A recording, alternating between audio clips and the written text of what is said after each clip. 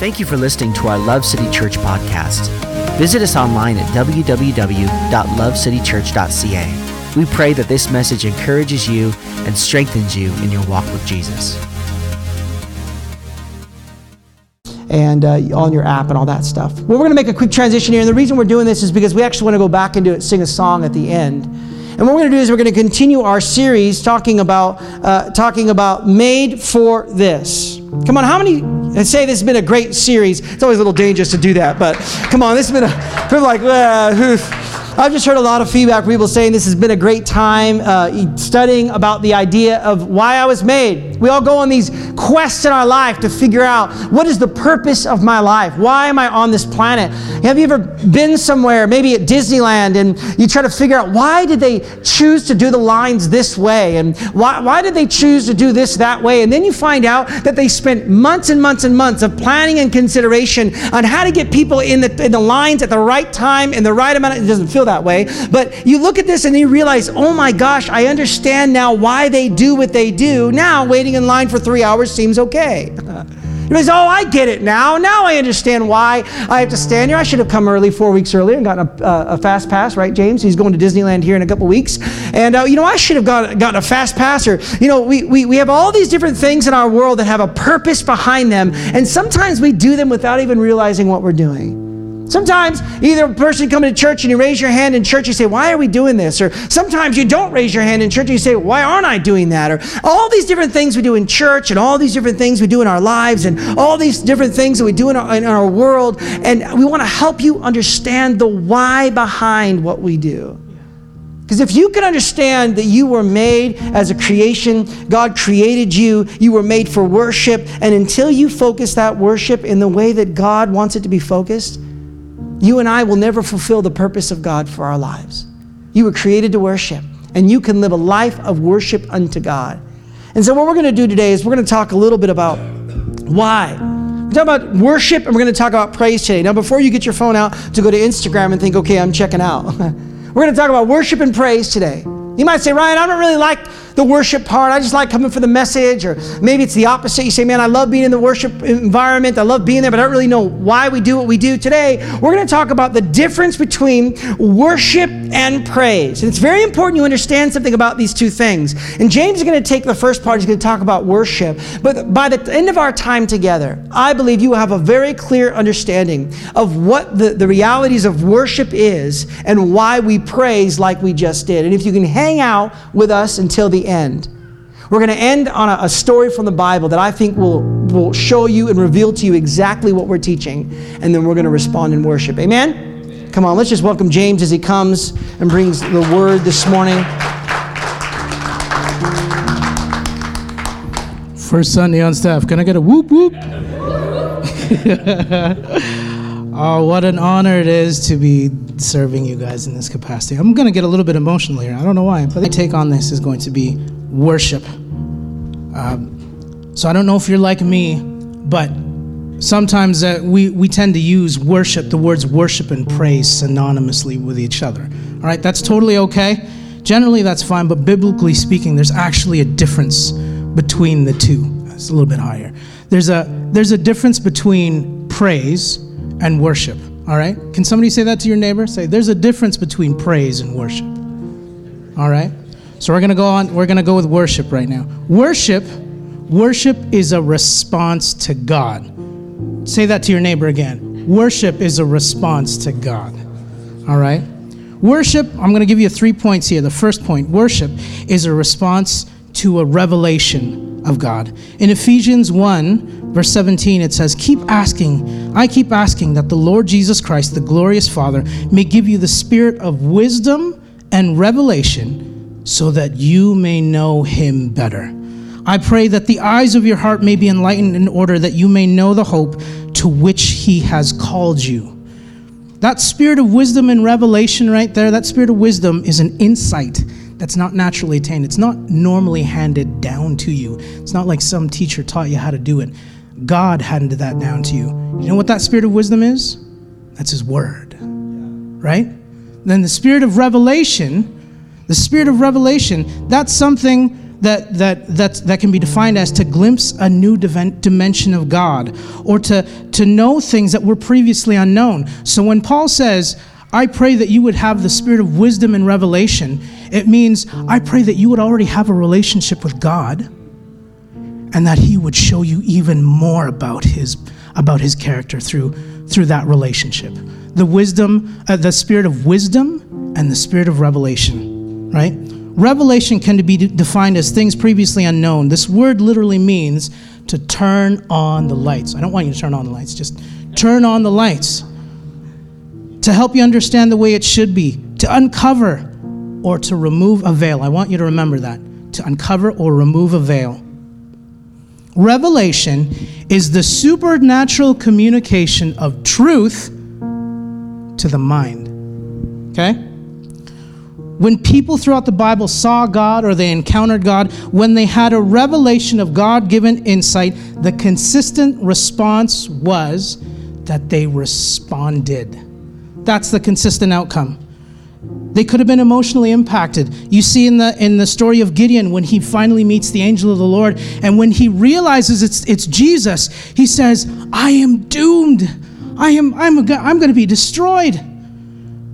Or in the book of Isaiah, when Isaiah sees the vision of the glory of God, and it says that the train of his robe filled the temple. And as you read through those verses, it says that he says, I am doomed, I am destroyed. I have just witnessed the glory of God. Physically, they could have bowed down or they fell on their face. Like in the example of Moses, when Moses was at the burning bush and God says, take the sandals off your feet, for the place you're standing on is what? Holy ground. And he bowed down.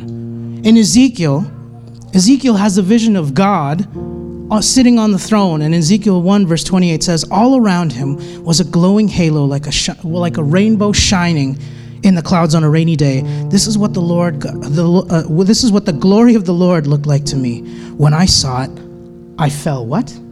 Face down on the ground. And I heard someone's voice speaking to me. What an incredible reaction to people having a revelation of God's glory. And now I want to throw a bit of caution in there. Sometimes we, as Western Christians, we're prone to redefining God into our own image. Modern worship has often fallen into a ditch of worshiping a God that we have designed to fit our lifestyles, a quote-unquote dumbed-down version of God. It would be really, really necessary and beneficial for us to have a revelation that God is not our bro.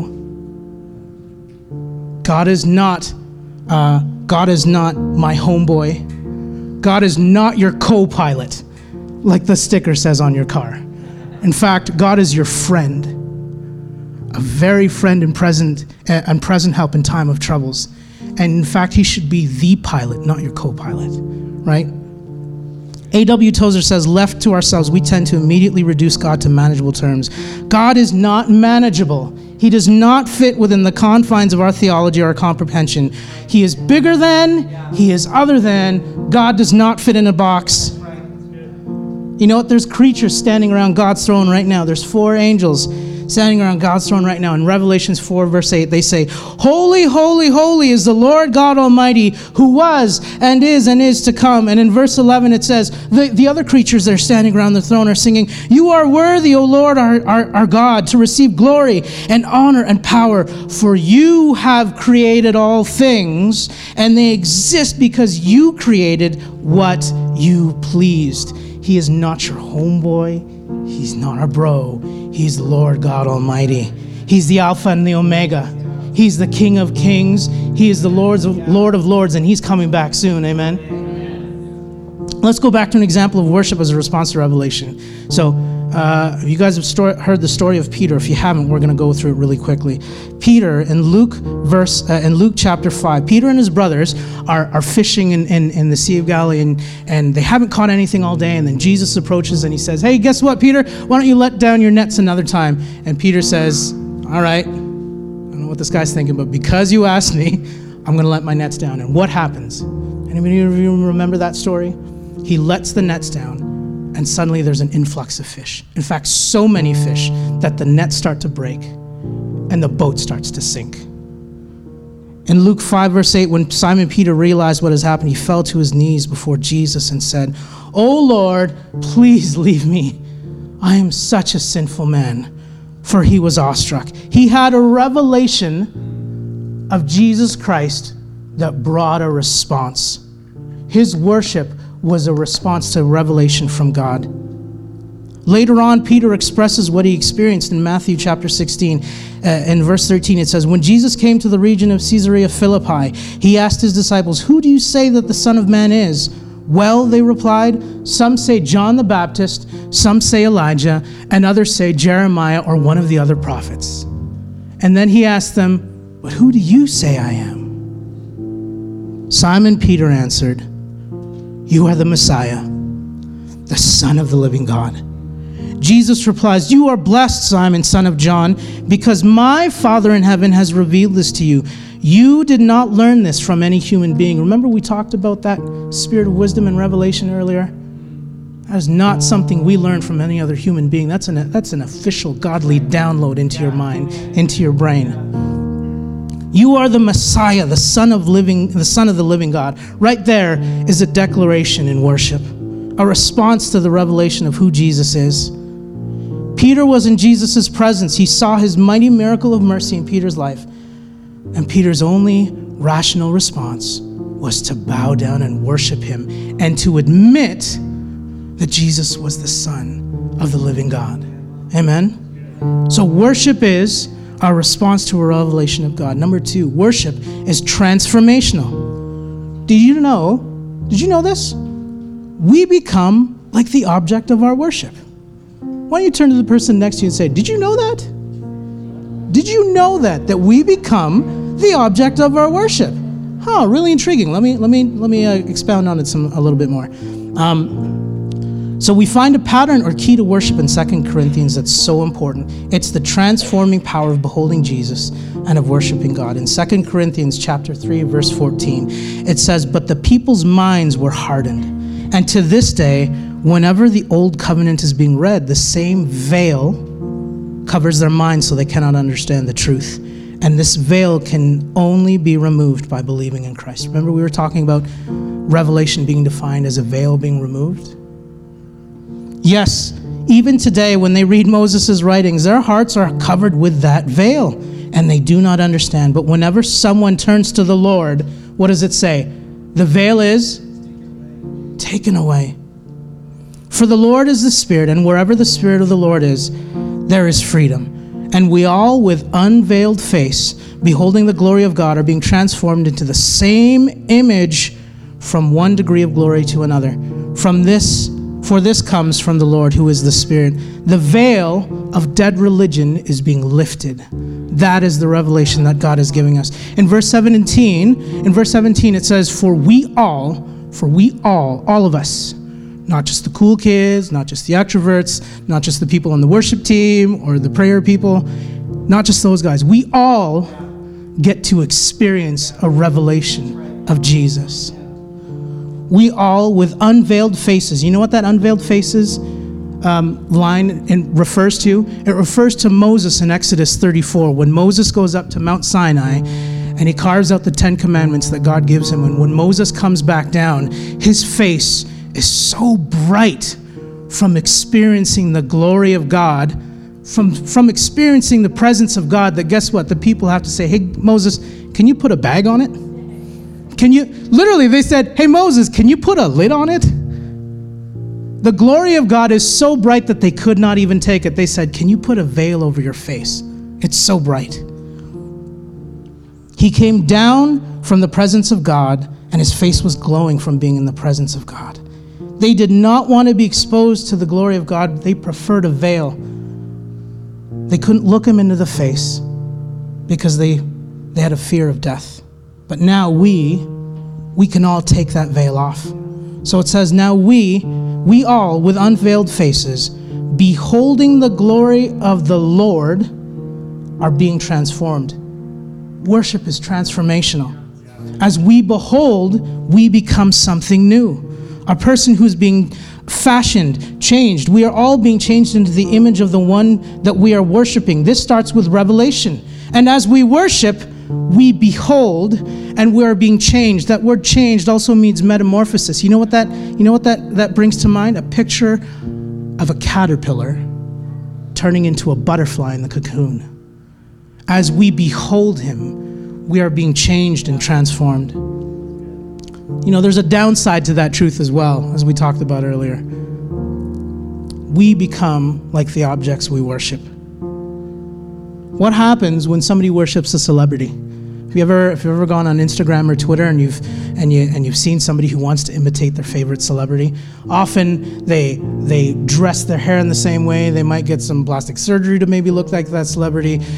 In the end, they end up looking like a really dim or a really unattractive version of that celebrity, but a reflection of that celebrity nonetheless. The things that we worship, we start to become like. If we draw near to God, by contrast, if we draw near to God, it says in James 4:8, God will draw close to you. When you draw close to God, God will draw close to you. If we are drawing towards God, watch this. So if we're drawing towards God, then we're naturally going to draw away from other things, right? That's science, people. We shift our focus from one thing and shift to God. We naturally move away from one thing and over to this guy. When people love money, and that is the driving force of their life, they begin to reflect what? Selfishness, greed, materialism. In Psalm 135, verse 15, it says, the unbelieving nations worship what they make. They worship their wealth and their work. They idolize what they own and what they do. Their possessions will never satisfy. Their lifeless and futile works Their lifeless and futile works cannot bring life to them. Their things cannot talk to them or answer their prayers. Blind men can only create blind things. Those deaf to God can only make a deaf image. Dead men can only create dead idols, and everyone who trusts in these powerless, dead things will be just like what they worship, powerless and dead. Those who make them will be just like them. The idea here again is you become what you worship. So as we worship Christ, we become more like him. It says in Psalm 97 verse 5, the mountains melt like wax in the Lord's presence, in the presence of the Lord of all the earth. Our mountains melt like wax, right? Our fear melts away and we become faith-filled.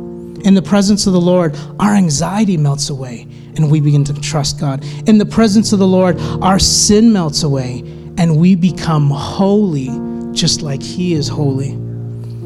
Point number 3, transformational worship that we just talked about happens when we worship in the view of God's mercy. We worship as a response to redemption. Matt Redman, how many of you have heard of Matt Redman? He says, we cannot truly sing of what we have not seen. Worship is the reflex of a ransomed soul. In Romans 12:1, it says, therefore I urge you, brothers and sisters, in view of God's mercy, to present your bodies as a living sacrifice, holy and well-pleasing to God, which is your rational, logical, and intelligent act of worship. In view of God's mercy, that means what Jesus has done for us. Let me give you a little bit of insight here. So the centerpiece of God's mercy is the cross. Amen? Can we agree on that together? Yeah. The centerpiece of God's mercy is the cross. Transformational worship happens when we worship in the light of Jesus' sacrifice for us. When we worship in view of the cross. That line, in view of God's mercy, that's that spirit of wisdom that we were talking about earlier in Ephesians 1:7. But see, for Paul, when he's writing this, he's already had that spirit of revelation going on. Because he says, in view of God's mercy.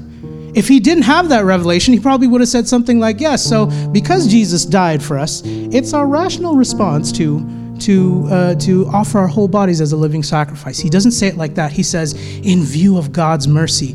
He's had the revelation already. He's saying, for God so loved the world that he sent his only begotten Son to the world to save the world, and not to condemn the world, but that the world through him might be saved. What he's saying is, Jesus died on the cross for us. He has done much for us.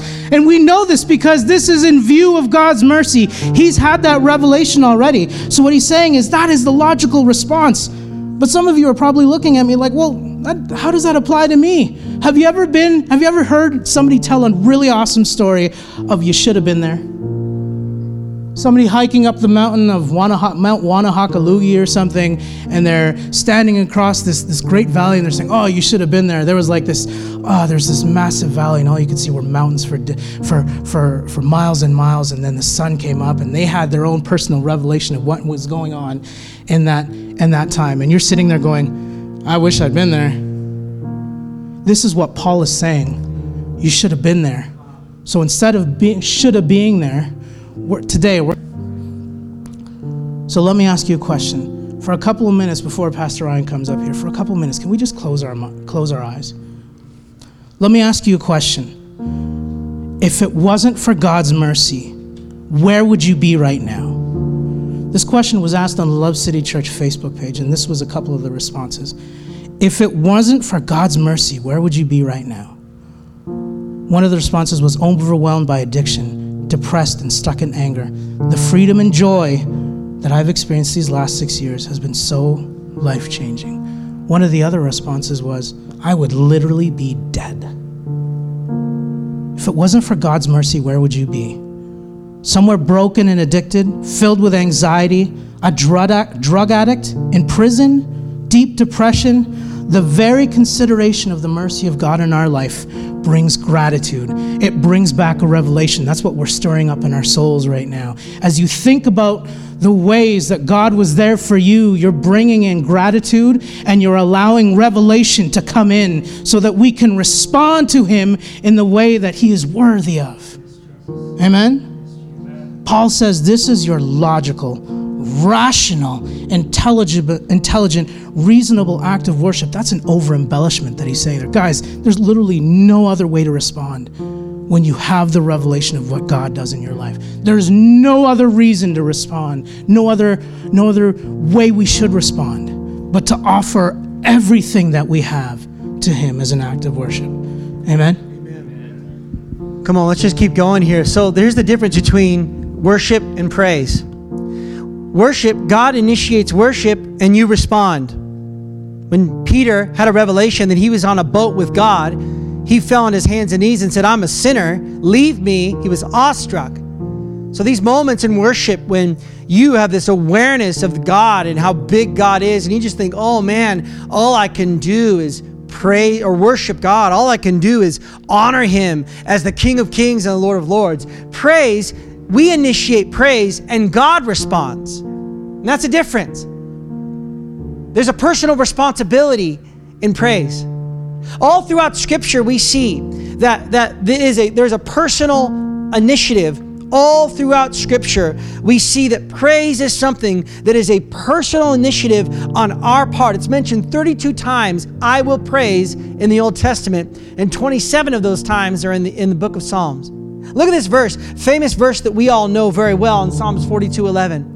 Why, my soul, are you so downcast? Why so disturbed within me? Put your hope in God, for I will yet praise him, my Savior and my God. I love this verse because of its humanity.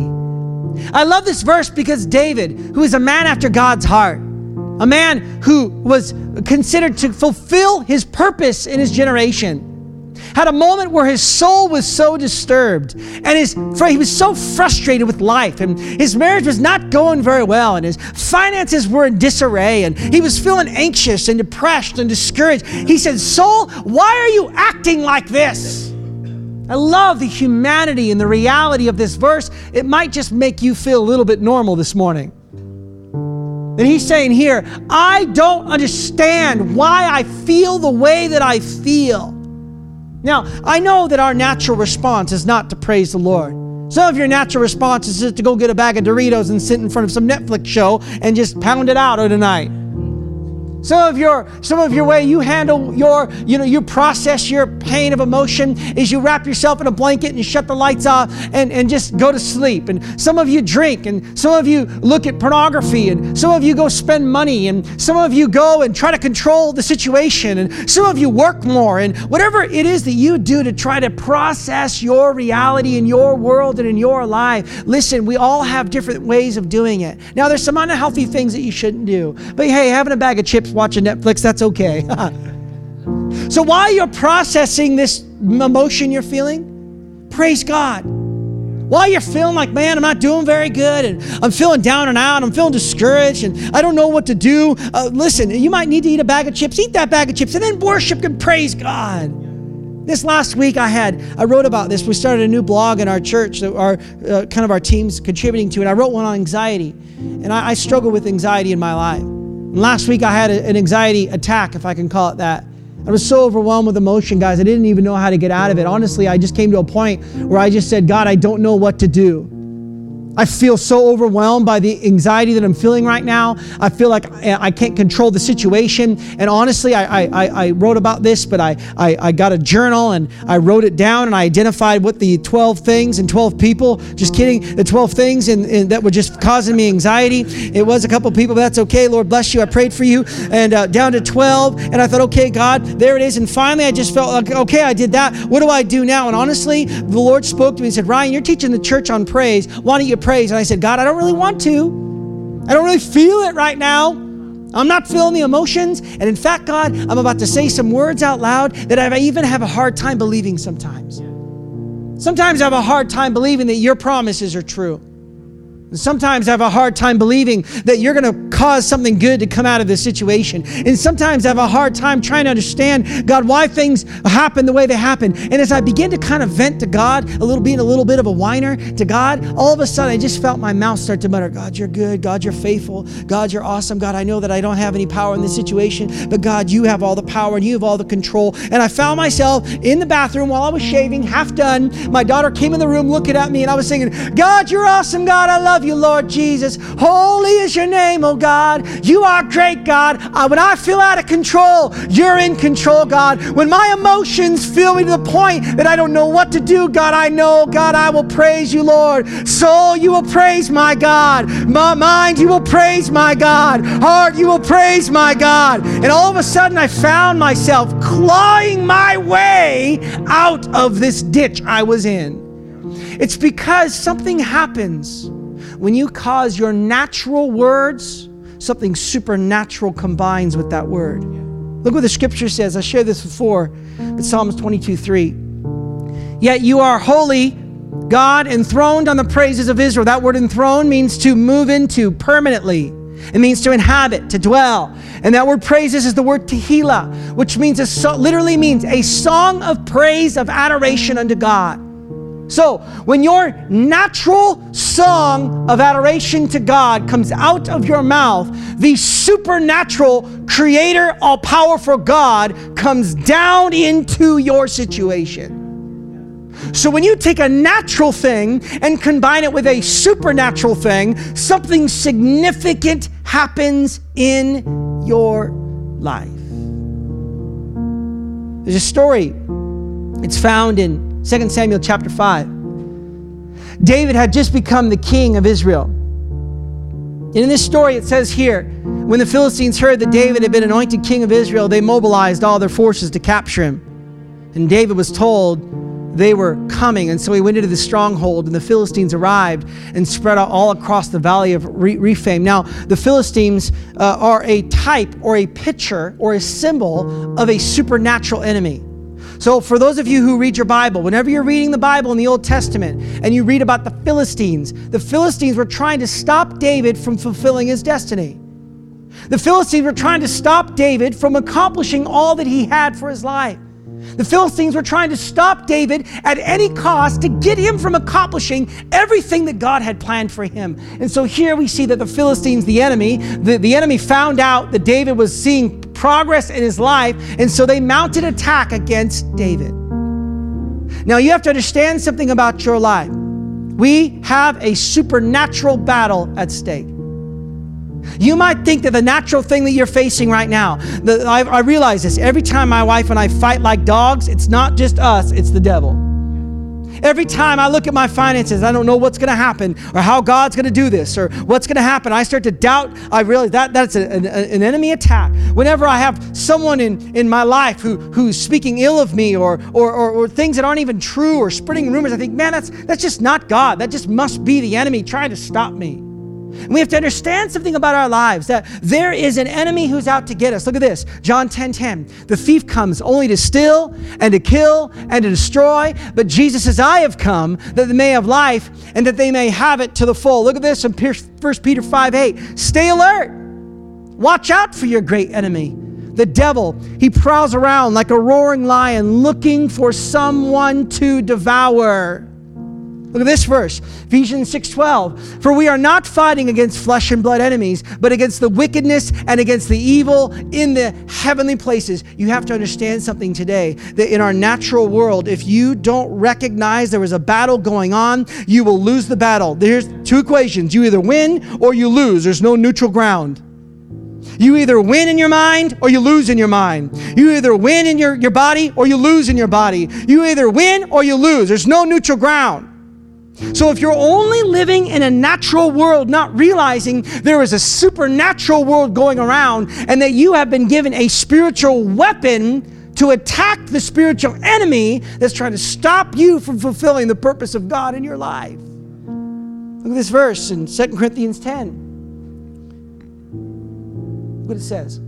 For although we live in the natural realm, we don't wage a military campaign employing human weapons. Instead, our spiritual weapons are energized with divine power to effectively demolish strongholds. Now let's go back to our story with David. So David has all these enemies coming out. He says, God, what do I do? He says, I want you to go out and attack them. And David did. He went out and attacked them. And God actually pushed back the Philistine army. And then the Philistine army came back again.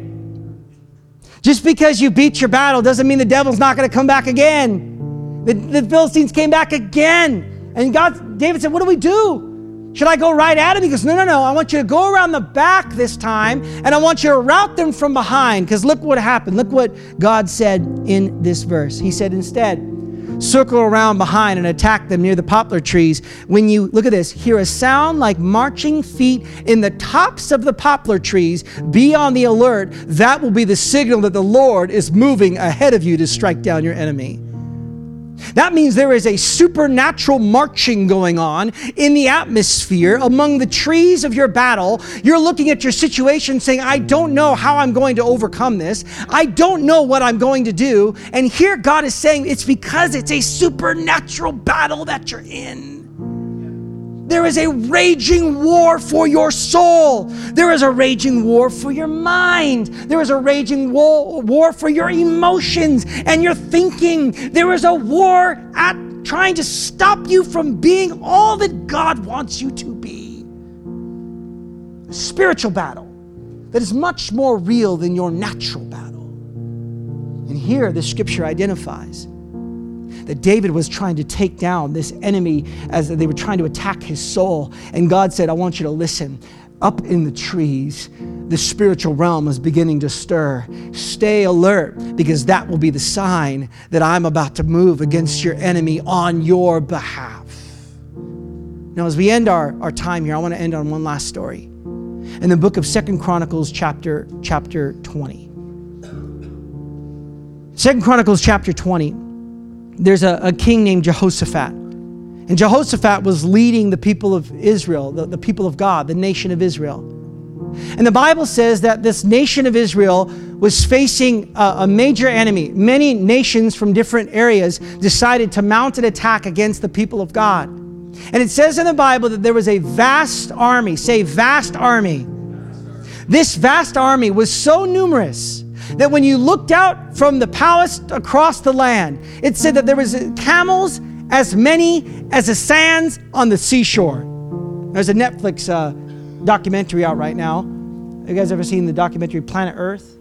Well, there was like a making of Planet Earth. And one of them, there's walruses had come to the land because of global warming. I don't quote that as a disrespect for those who are for global warming. I don't know what I think on this. So anyways, whoop, it's like stepping in a pile of poo right there. Whoops, I'll clean that up later. Anyways, there's a bunch of walruses on this land. And I mean, as far as you can see are these walruses. Just as far as you can see, it was fascinating and overwhelming to think about how all these huge animals get on this land. And all these camels, as they looked across the array of the vast army, they saw all of these camels and these men and these chariots and these warriors. And King Jehoshaphat called all the church together, the people of Israel, and said, everybody, we need to fast because, man, the enemy's trying to attack us and the enemy's trying to take you out. He's trying to take your marriage out. He's trying to take your mindset out about how the church should go. And he's trying to take your mindset out about what it means to be a part of the local church. And he's trying to take your marriage out. He's trying to take your finances out. He's trying to take your purity out, young man. He's trying to take your life out, young woman. He's trying to make you look yourself in the mirror and think, oh, I'm not that great and I made too many mistakes. The enemy is mounting attack, and it's a vast army against the people of God. Look what King Jehoshaphat says in this verse. It's an amazing scripture. Look what he says. Listen, all you people of Judah.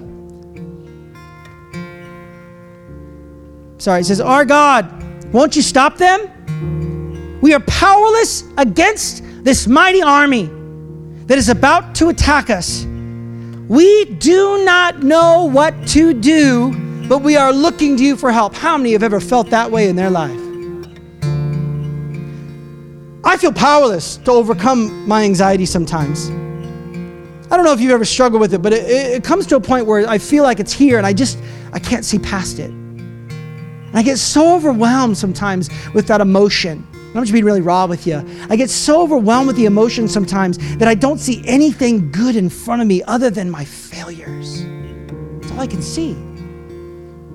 And in those moments when I feel powerless and I don't know what to do, when my wife and I are at odds and sometimes we get there where it's like, God, I don't know what to do.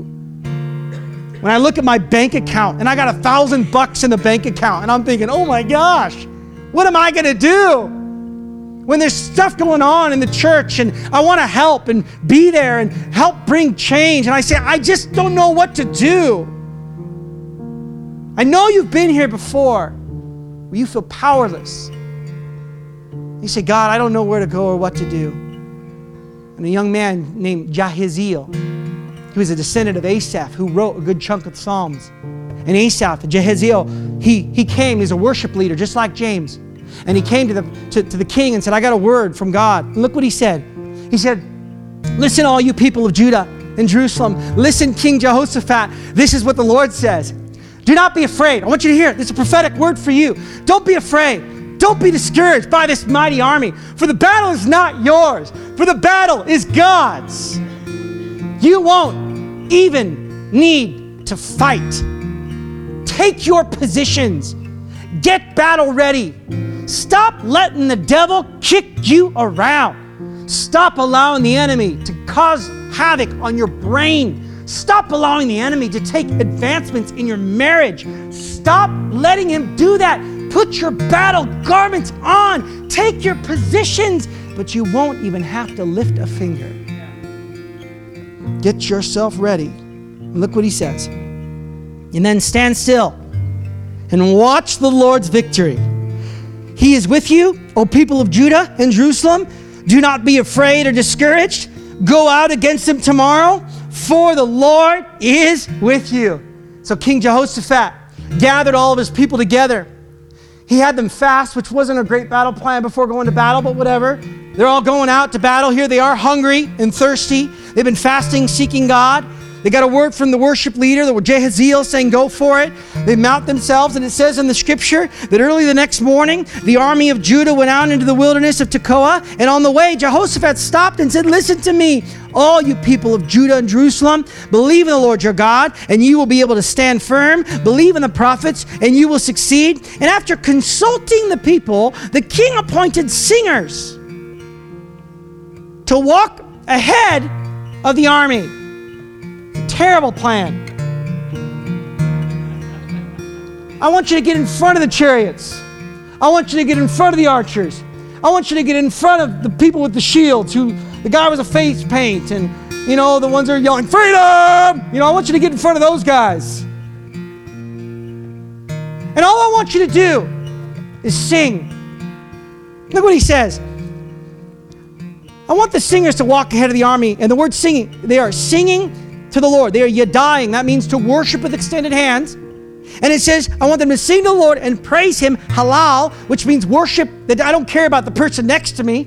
It says, so I want them to worship with their hands lifted high, And I want them to not give a rat's rear end about the person next to them. And I want them to lift their hands and begin to worship for God's holy splendor. And I want them to say, give thanks to the Lord, for his mercy endureth forever. Behind me is a guy with a stinking AK-47, and I'm in front of him saying, oh, praise the Lord. God is good. My God is a faithful God. I know that I'm out here by myself. I don't got a sword. I don't got a weapon. I don't have a shield. I'm just dressed like a normal folks. But guess what? I got a song in my heart, and I'm going to praise the Lord. I'm going to praise God. You are faithful, God. In the sight of this divorce, you're faithful. In the sight of this marriage, you're faithful. God, you are a good God. God, you are a faithful God. Your love endures forever. I don't care what anybody thinks about me, God. I worship you, Lord. Your name is high and lifted up, oh God. I worship you, God. Come on, in the atmosphere of God, I lift my voice and say, yes, Lord. Your name is above every name, above every challenge,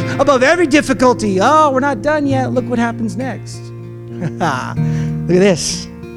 At that very moment, they begin to sing and give praise.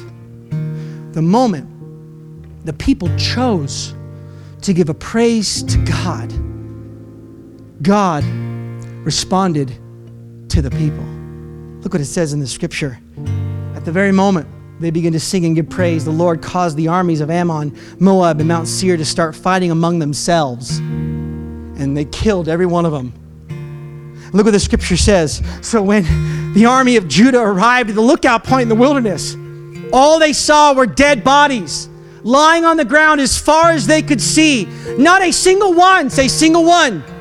Not a single one of the enemies had escaped. Every one of them was destroyed. And all they did was put their hands in the air. They brought a yadah. And they said, I don't care what anybody thinks about me in here. I don't care about my reputation. I don't care what you think about me. I only care about what my God thinks about me. And my marriage is in shambles, and my finances are ruined, and man, I got addiction in my life, and I can't get through this anxiety and this depression, but I'm going to choose to bring praise to God, because the guy said that if I praise God with all my heart, that God will respond and come into my situation, and something began to change, and little by little, the enemy of my life began to get slayed and destroyed and taken out and denied and brutalized, and the enemy was completely decimated, all because I lifted my hands and sang, worship unto the Lord. Your love endures forever, God. You are holy, Lord Jesus. You are worthy, God. Now, our last verse. It's in Chronicles 20:26. On the fourth day, they assembled in the valley of Baraka, where they praised the Lord. And this is why it's called the valley of Baraka to this day.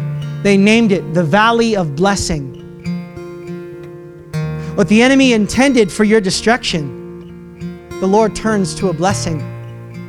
What the enemy intended for death and sickness and debt and bankruptcy and difficulty, what the enemy had a plan for your life, we get to look at that same battlefield and say, guess what? This is the blessing of the Lord. God works all things to good to those who love him. My battle is now my victory. My difficulty is now my strength. My thing that was dead is now alive. My depression is now hope. My discouragement is now praise. Come on, do you see how this works? That praise is a decision you make, and God responds.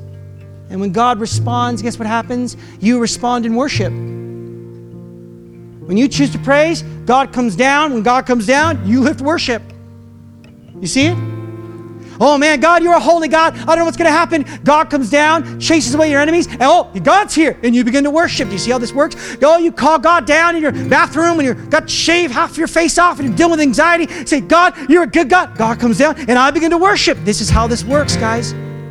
When you choose consciously to praise God, he comes down, and when he comes down, it causes you to worship with adoration and awe this morning. Come on, stand to your feet.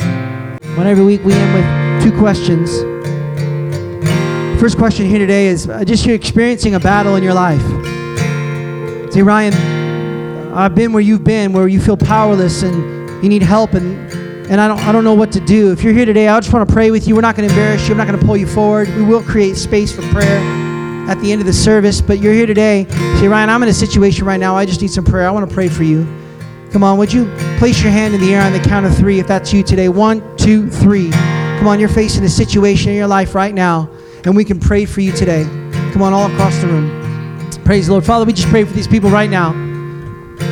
Lord, I pray that they would begin to hear the sound of marching on the poplar trees.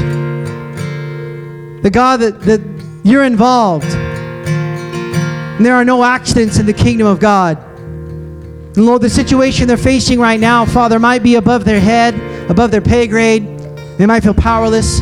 They might feel out of touch with what's going on. But Lord, I believe even right now that the spirit of wisdom and revelation would come, that they might know you better. I pray right now, God, that this message today, as they leave this place, that they would go knowing that they've been given a spiritual weapon. They've been given a tactic against the enemy to raise their voice and acknowledge that our God is a great God. And no matter any situation we face, our God can do it, and He promised that He will. So, Father, we believe right now for those people in the room, God, who are facing a dire situation, a difficulty in their life. We pray for wisdom. We pray for grace. We pray for peace. In the mighty name of Jesus Christ. Come on, last question here today. Come on, every eye closed. You're here today, you say, Ryan, I am not a follower of Jesus Christ, and I would like to be one today. You might say, I don't know what that means, or I don't know what that looks like. I don't really know half of what you're saying today, but I would like to start a journey with this God named Jesus Christ. You're here today and you say, Ryan, I want to give my life to Him. I don't know what that means, but I'd like to start a journey, a conversation of what that means, what that looks like today. We want to help you get on the journey towards understanding who this God is who created you, who loves you, who has a purpose for your life. We know Him, and His name is Jesus Christ. You're here today and you say, Ryan, I would like to start that journey today. Come on, every eye closed. I'm going to count to 3. And if you'd like to respond today, I'm not going to call you forward. I'm not going to embarrass you. I have one person who wants to come and speak to you, and I want to meet you after the service and talk to you about that. Come on the count of 3. You want to give your life to Jesus Christ today. 1, 2, 3. Come on, anybody in the room want to give their life to Christ today? Anyone today want to give their life to Jesus today? Amen. Amen. Amen. Come on, church, would you repeat after me today as we say this prayer? Dear Lord Jesus. Come on, say it with me loud. Dear Lord Jesus, I feel your presence today. I want to know you. I want to experience you. Will you come and change my life? I want to go on a journey with you today to know you better, to understand myself more.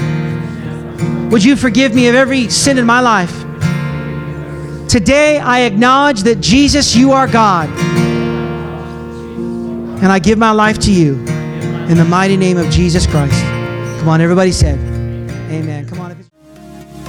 Thank you for listening to our Love City Church podcast.